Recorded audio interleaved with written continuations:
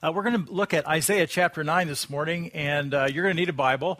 If you would like to borrow one of the Bridge Bibles, just slip up your hand. We have lots that we'd like to hand out. So just slip up your hand if you'd like to grab a Bible. We're going to be in Isaiah chapter 9. On the Bridge Bible, it's page 481. Isaiah chapter 9. Last week I said we were going to talk about some prophecies about the birth of Jesus Christ, and this is one of the key prophecies. Isaiah chapter 9. I'm going to read verses 1 through 7 as we start this morning. Isaiah chapter 9, verses 1 through 7. Isaiah writes this: "Nevertheless, there will be no more gloom for those who were in distress. In the past, he humbled the land of Zebulun and the land of Naphtali.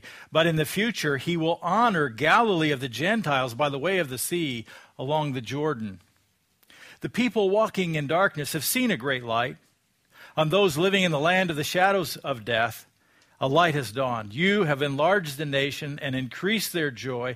They rejoice before you as the people rejoice at the harvest, as men rejoice when dividing plunder. For as in the day of Midian's defeat, you have shattered the yoke that burdens them, the bar across their shoulders, the rod of their oppressor, every warrior's boot used in a battle, and every garment rolled in blood will be destined for burning, will be fuel for the fire." Now, I hope you're asking, what does that have to do with Christmas? Good, that's a good question. Hang in there.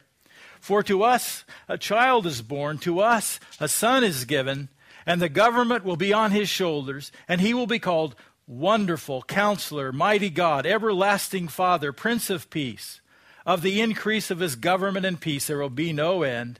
He will reign on David's throne and over his kingdom, establishing and upholding it with justice and righteousness from that time on and forever. The zeal of the Lord Almighty will accomplish this." Count on it, okay? That's the passage. On January 12th, 2007, Joshua Bell emerged from the Washington, D.C. Metro rail car and positioned himself against a wall near a trash basket. He was wearing blue jeans, a long-sleeve T-shirt, and a Washington Nationals baseball cap. From a small case, he retrieved a violin. Then he opened the case and placed the case at his feet. And just so people would get the idea, he put a few bucks in the open case and some change, seeding the case for future donations. Then he began to play his violin. Here's a short video clip to see what happened. Joshua Bell is a world-class violinist. He played his violin for 45 minutes. He played Mozart and Schubert, and very few people even noticed he was there. 3 days earlier, he'd played in the Boston Symphony Hall to a sold-out audience at $100 a seat. The Washington Post sponsored this experiment. They described it as an experiment in context, perception, and priorities, as well as an unblinking assessment of public taste. In a banal setting of an inconvenient time, would beauty transcend? That's what their experiment was about. The birth of Jesus Christ was at an inconvenient time. It took place in a banal setting, and only a few people noticed. Many people were waiting for the promised Messiah, who would be an awesome political deliverer. He would save God's people from their enemies. He would be a powerful leader who would be a great king, and he would execute justice and kill all of God's enemies. But they didn't notice when Jesus was born, a humble child in a humble stable, because there was no room for him at the inn. When you think about Christmas, we focus on the birth. Christmas is really about God becoming a human being. We call it the incarnation of Christ. It was about God becoming a man. The Old Testament prophets foretold about the Messiah. That's who this person would be. Messiah means anointed one. Messiah means the Christ, the anointed one, anointed by the Spirit of the Lord. One of the prophecies was Isaiah chapter 9, verses 1 through 7. That's our passage this morning. As we study it this morning, you will see why it was difficult for people to understand what the birth of Jesus would be like, and perhaps what his life would be like in the first century. Isaiah the prophet lived in the 8th century BC. He probably served as a prophet for about 60 years. Prophets spoke for God. They sometimes foretold the future. They could foretell sometimes they were called to foretell the future next week, and sometimes it was hundreds and hundreds of years into the future. Prophets didn't know everything. Sometimes this is just kind of a helpful thing. It's really simple, but we need to think of God communicated truth over time, and people got new information over time. We read the Bible and we have the whole thing. And we sometimes just expect that people back then understood the whole thing, and they didn't. So, for example, Moses lived around 1,400 years before the birth of Christ. He didn't know a whole lot about the future. All he knew was what God told him to do and what God gave him. Isaiah writes in the 8th century. He knows about the past, and he knows a tiny bit about the future. And along the way, new information is revealed. In 732 BC, okay, hang with me now. Let's see if this is all going to make sense for you. 732 BC, the powerful Assyrian king. This is the context of Isaiah 9. The powerful Assyrian king, Tiglath-Pileser III, an actual historical person, and we can date it at 732 BC, invaded northern Israel with a heavy military force and carried some of Israelis into captivity and deported them.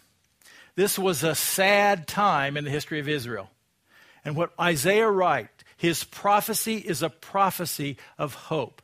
Now let's watch this passage unfold. So look with me at Isaiah chapter 9, beginning at verse 1. Nevertheless, there will be no more gloom for those who were in distress. In the past, he humbled the land of Zebulun and the land of Naphtali. So on your outline, number one is watch for the land God will honor.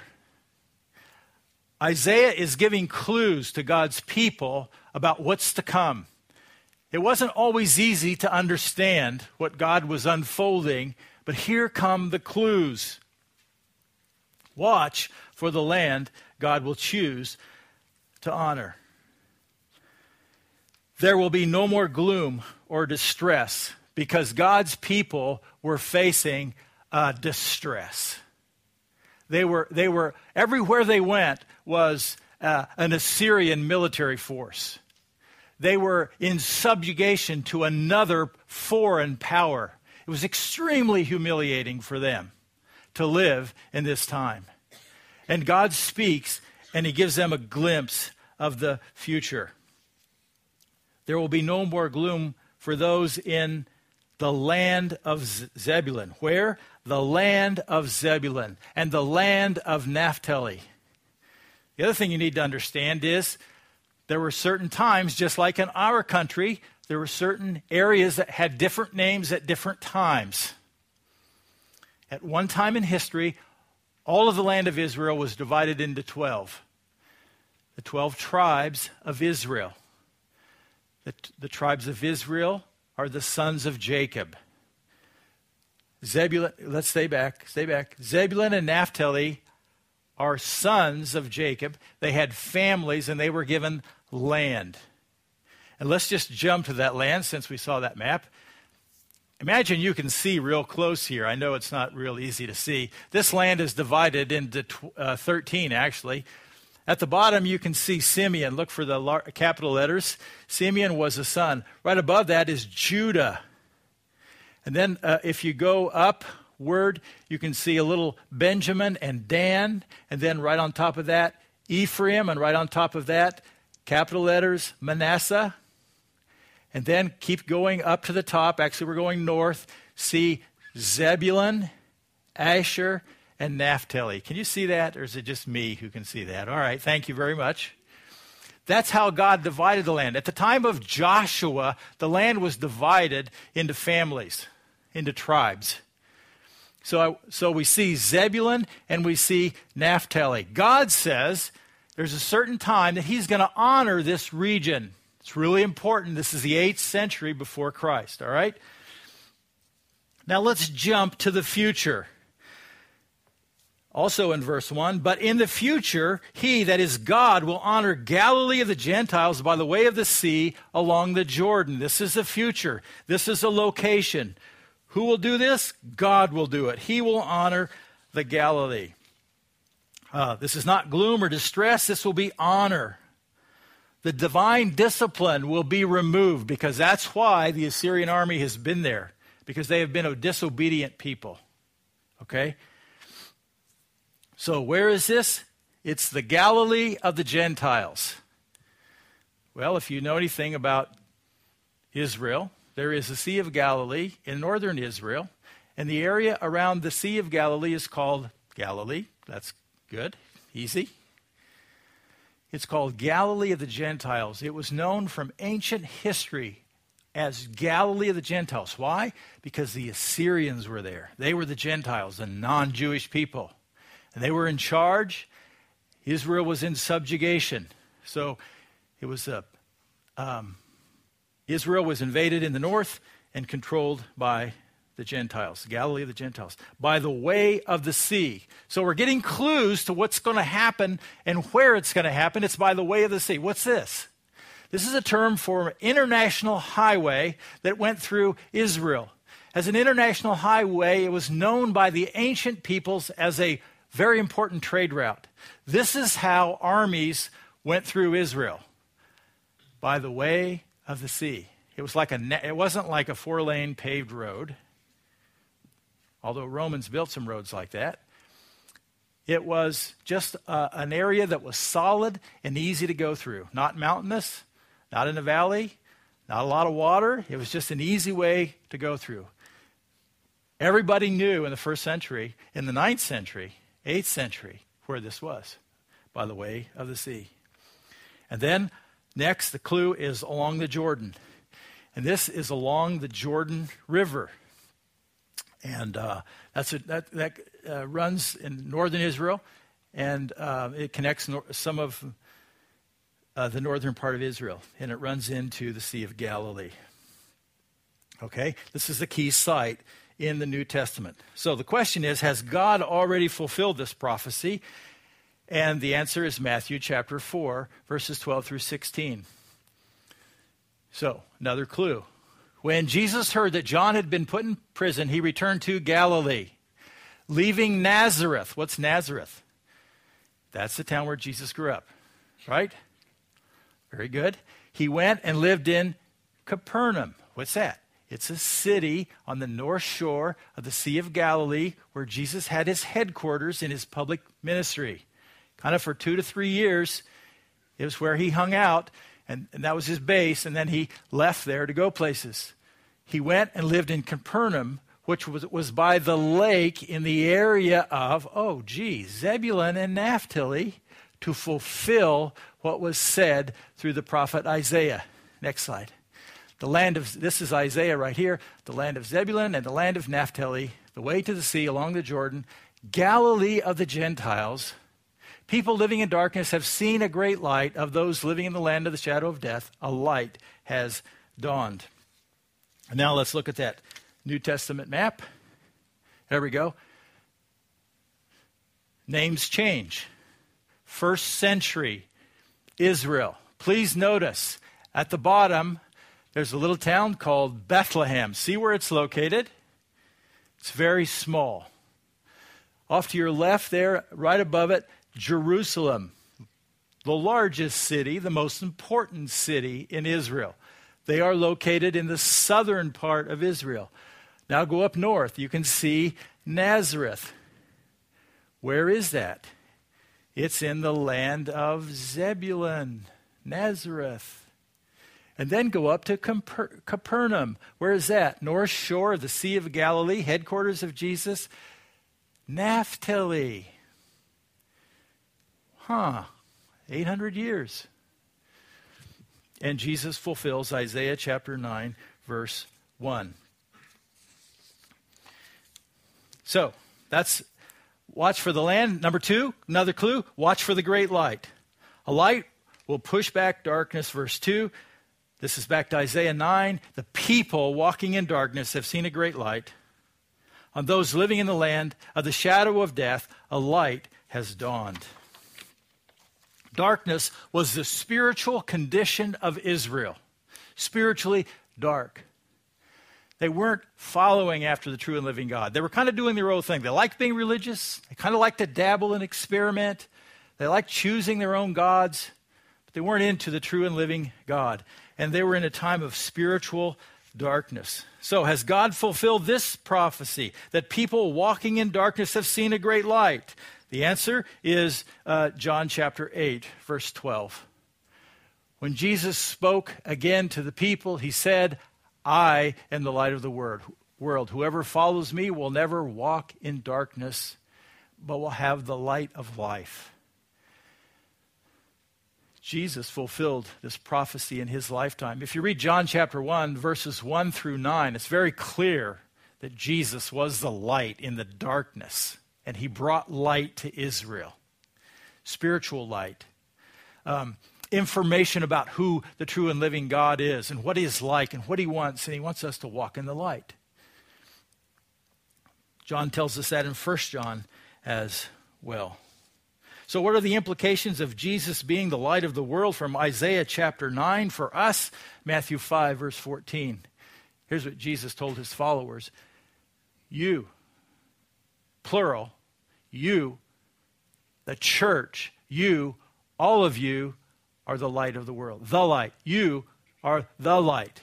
You, the hands and feet of Jesus, together are the light of the world. He's the light. And now the body of Christ is the light of the world. A city on a hill cannot be hidden. It's not supposed to be. Neither do people light a lamp and put it under a bowl. That's stupid. Instead, they put it on a stand so everybody can see, and so the light can have an impact in the room, and it gives light to everyone. In the same way, let your light shine before men, that they may see your good deeds and praise your Father in heaven. Because as if you walk with Jesus Christ, light comes out spiritually and shines brightly around you. And people begin to see there must be something about God here.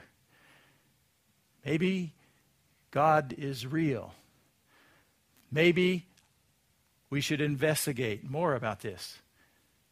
People become curious when followers of Christ live this out and shine and walk in obedience. So, light will push back the darkness, verse 2. In verse 3, joy will replace gloom. Back to Isaiah. Joy will replace gloom. And here's what Isaiah says. Verse 3, you have enlarged the nation and increased their joy. Who? You. God has. They rejoice before you as a people at the harvest, as men rejoice when dividing the plunder. People at the harvest, the crop has come in. God has provided, and they celebrate. And men rejoice when dividing the plunder. After a great victory, there's rejoicing. And Isaiah is saying that when the Messiah comes, there's going to be a great time of rejoicing. Has this been fulfilled? A multiplication of joy because of the presence of the Messiah. You'll recall that Jesus brought rejoicing. Well, whenever Jesus healed somebody, there was excitement and rejoicing. Jesus raised people from the dead, and there was great rejoicing. When Jesus came into Jerusalem sitting on the back of a donkey, there was great rejoicing in the city, and they were laying down palm branches, and they were laying down their coats, and they were saying, "Praise God," because they understood Messiah was present. In John 15, verses 9 through 11, Jesus said this, "As the Father has loved me, so I have loved you. Now remain in my love. If you obey my commands, you will remain in my love, just as I have obeyed my Father's commands and remain in his love. I have told you this, so that my joy may be in you, and that your joy may be complete." You see, God's desire is that you have his joy. God's desire is that his joy in you would be complete. And I wonder if there's a correlation here between the first part, "If you obey my commands." I think that's the message he's trying to convey here. You will remain in my love, just as I obeyed my Father's commands. I've told you this so that your joy will be complete, so that you'll get what it means to remain in Christ and experience the joy that Jesus offers. So, joy will replace gloom in Isaiah 9. Also in verses 4 and 5, justice will stop evil. Now let's jump to that hard passage in Isaiah 9. For in the day of Midian's defeat, okay, Isaiah the prophet is now looking backward. He's been looking forward. Now he's looking backward into history. He's looking into the book of Judges. And he's looking into the time of Gideon's defeat of the Midianites, a battle that's already taken place. And Gideon brought a great victory for the people of God. Gideon was a judge in the book of Judges. Guess that. And he delivered God's people from their enemies. He brought justice. So there's a parallel here that Isaiah is using here. He wants us to see, "For as in the day of Midian's defeat, you have shattered the yoke." God has shattered the yoke that burdens them, the bar across their shoulders, the rod of their oppressors. Every warrior's boot used in battle and every garment rolled in blood will be destined for burning, will be fuel for the fire. Now you can see why people wanted a human military political deliverer who would come in and kill all the bad people. You see, what people were looking for in the first century when Jesus came, they were looking for somebody. They had seen a lot of Roman generals ride in on a white horse. That's what they were looking for. They wanted Messiah to ride in on a white horse with a sword and kill everybody, all the bad people. And they thought everybody was bad except them. Okay? So what is this about? I never read anything about Jesus doing this in Matthew, Mark, Luke, or John.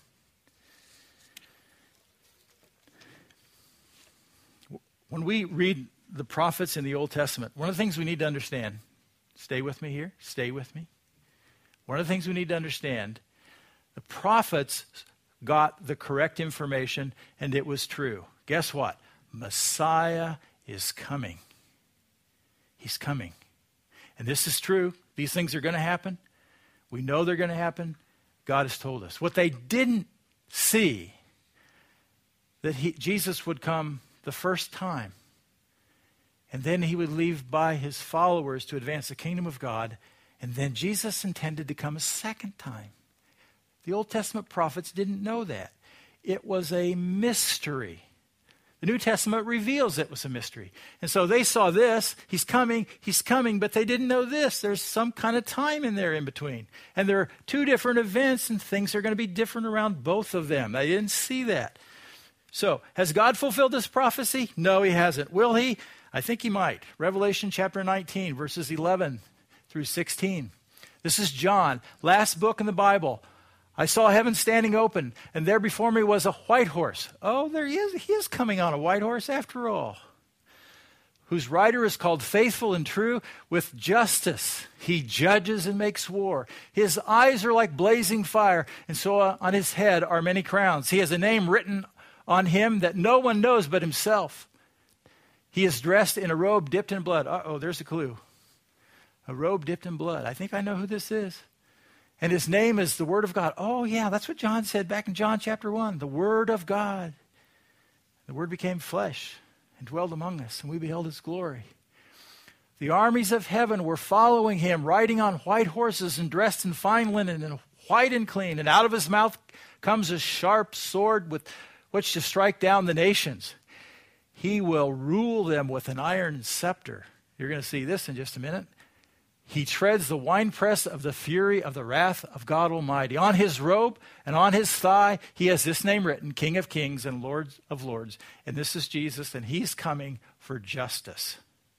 Please understand very clearly, when Jesus came the first time, he did not come to condemn the world. John chapter 3, verse 17. He came to save the world. There is a time when he will come, and it will be for justice. And there will be people condemned. Okay? Number 3, watch for the child to be born. I'm going to go fast. Watch for the child to be born. Verse 6, he will be God. Please notice that. For to us a child is born, to us a son is given. That's really sweet, because we see that on Christmas cards. For to us a child is born. That's the human side of the Messiah. This is a mystery. This is hard to understand. For to us a child is born. How are children born? Well, usually there's a pregnancy, and there's usually around 9 months to carry full term. And then usually there's a birth with the delivery, and you get a baby. And that's what's going to happen. 800 years before the birth of Jesus, Isaiah tells God's people, this is what's coming. Now notice carefully what it says next. For to us a child is born, to us a son is given. There's a change. A son is given. Whose son? God's son. Who gave? God gave his son. For God so loved the world that he gave his one and only son, that whoever believes in him shall not perish, but have eternal life. There is the human side, and there is the divine side right here in verse 6. A child born, a son given. This is the first coming of Jesus. This is the first century. Now we jump, and this gets complicated quickly, and people don't often think about this. And the government will be on his shoulders. When did that happen? It's never happened. It's Revelation chapter 20. And he will be called, and here are names: Wonderful Counselor, Mighty God, Everlasting Father, Prince of Peace. Yeah, let's go ahead and put him up. He will be called Wonderful. I don't think wonderful is an adjective, that he is a wonderful counselor. I think wonderful is his name. He is wonderful. He is a God of wonders. He is a supernatural God. He performs miracle. He raises people from the dead, okay? He is wonderful. God of wonders. He is a counselor. He is an all-wise God. In the future, there are going to be people from all nations coming to him for wisdom. Colossians 2, verses 2 and 3, the Apostle Paul says, know the mystery of God, namely Christ, in whom is hidden all the treasures of wisdom and knowledge. He's a counselor. He's the mighty God. He's the all-powerful God. He's a God who heals. He's the creator God. He's the everlasting Father. Now, this sometimes confuses people, because this is not the role of Jesus in the Godhead, what we call the Trinity. He, in this case, is not the Father. He is distinct from the Father. This is his role to creation, to the created order. He is the eternal creator. And in that sense is the Father of creation. And he is the Prince of Peace. It's not like Prince is somehow lower than King. It's just that he's about peace. He's about bringing peace to the world ultimately, and ultimately he will bring a peace. And it's not just the absence of stress, but it's about a wholeness, and it's about a wellness, it's about a health, it's about physically and emotionally and spiritually being at peace. And that's coming. He will be God. Next, in being God, he was born of a virgin. Isaiah chapter 7, verse 14. Isaiah writes this 2 chapters earlier. Therefore, the Lord himself will give you a sign. The virgin will be with child and will give birth to a son and will call him Emmanuel. This is God's delivery system for Messiah. He will select a young virgin woman, and she will be pregnant, and she's going to give birth to a son. This is a miraculous birth and a miraculous conception. It is not an immaculate conception. It is a miraculous conception, okay? And she will give birth to a son and will call him Emmanuel. What is that? God with us. A lot of clues here, folks. God in human form. These are the words that the angel Gabriel used to speak to Joseph in telling Joseph about his wife being pregnant and her child. God also marked out the place of birth, Micah chapter 5, verse 2. He will be born in Bethlehem. But you, Bethlehem Ephrathah. Remember Bethlehem at the bottom of the map? Very small town. Though you are small among the clans of Judah. Judah was the province. Judah was the tribe, that land mass where Bethlehem was located. For us, it's like the county, okay? And out of you will come for me one who will be ruler over Israel. So this is going to be a king whose origins are from old. Now, somebody's in the future is going to come from the past. That's complicated. It sounds like a riddle. Whose origins are from old, from ancient times. In the Hebrew, this can be translated eternity past. Whoever this ruler is coming from the past. And then verse 7, he will fulfill God's promises to King David, and I will continue to go quickly. He will fulfill God's promises to King David. King David lived in about the 10th century before Christ, and God made some promises to him. Verse 7, this is Isaiah 9:7. Of the increase of his government and peace there will be no end. He will reign on David's throne and over his kingdom, establishing and upholding with justice and righteousness from that time and forever. Whoever this king is, he is unique. He is going to reign forever. Has that ever happened? Has Jesus reigned on David's throne forever? No. David's throne is about the kingdom located in Jerusalem. We're going to jump back to 2 Samuel chapter 7, verses 12 and 13. This is a promise God made David. When your days are over and you rest with your fathers, I will raise up your offspring to succeed you, who will come from your own body. So a descendant from David's line, and will establish his kingdom. So God is going to establish the kingdom. He is the one who will build a house for my name. Solomon is going to build a house, a temple for God. But this isn't about Solomon. And I will establish the throne of his kingdom for a long time. Is that what it says? Forever. That's not Solomon. That's another king. It's the one Isaiah talked about in 9. It's a throne that we'll see in Revelation 20. Jesus will be king, Lord of lords, and King of kings forever. It's coming. Last passage I want to look at is Luke chapter 1. Luke chapter 1. Gabriel came to Mary, but the angel said to her, "Do not be afraid, Mary. You have found favor with God. You will be with child and give birth to a son, and you are to give him the name Jesus." Next passage. "He will be great, and he will be called the Son of the Most High."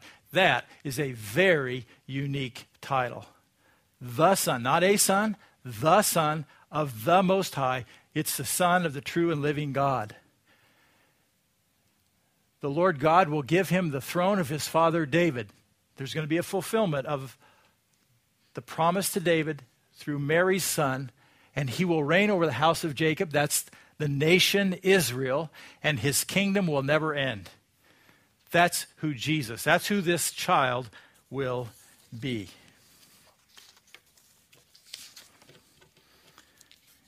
And the very clear passage in Isaiah 9:7, the zeal of the Lord Almighty will accomplish this. It won't be about David. It won't be about Mary and Joseph.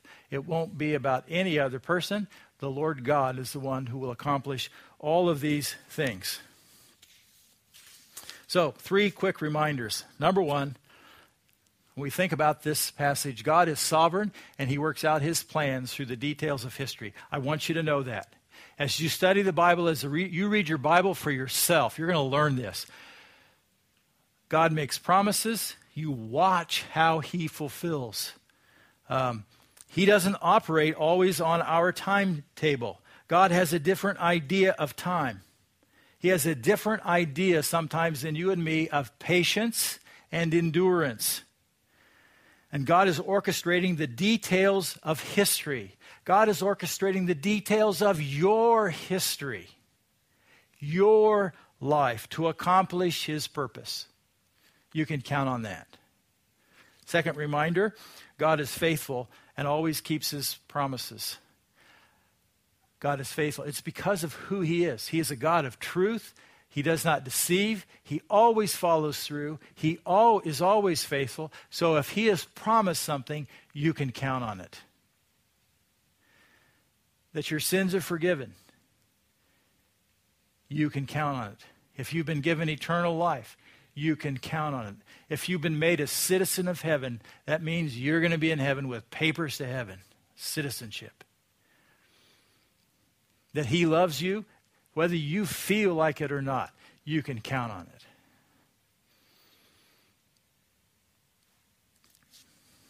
God is faithful and always keeps his promises. You can also count that one day he's bringing justice. And every wrong will be made right. And everyone will be accountable. Thirdly, God is gracious, not giving people what they deserve. That's good news, that God is gracious, not giving people what they deserve. Since Isaiah, 2,800 years have passed. God is at work being patient toward all men. He has raised up his church to be the light of the world, to shine brightly, to show others the way. And God has not brought judgment yet. But he is faithful, and you can count on it that he will. Isaiah tells us that judgment is coming. Before judgment, the Christmas message is that the child is born and a son is given. J.I. Packer, a Christian author, writes, the Christmas message is that there is hope in a ruined humanity, hope of pardon, hope of peace with God, hope of glory, because at the Father's will, Jesus Christ became poor and was born in a stable so that 30 years later he might hang on a cross.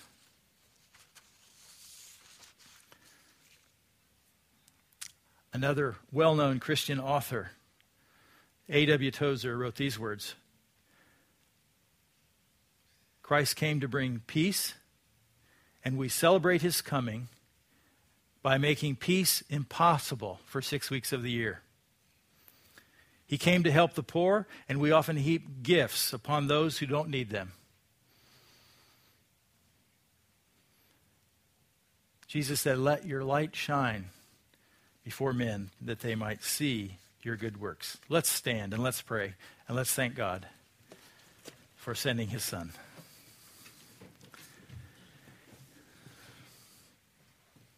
Father, I'm grateful for your word, and I just confess that sometimes there are passages that are hard to understand, and yet I believe your word is important, and there are so many answers that we can have if we search the scriptures. We learn more about who you are and what you're like and how you have worked in the past and how you intend to work in history and how we fit into the pieces. And God, it's my prayer that we as followers of Jesus will shine brightly for you, for Jesus' sake. Amen.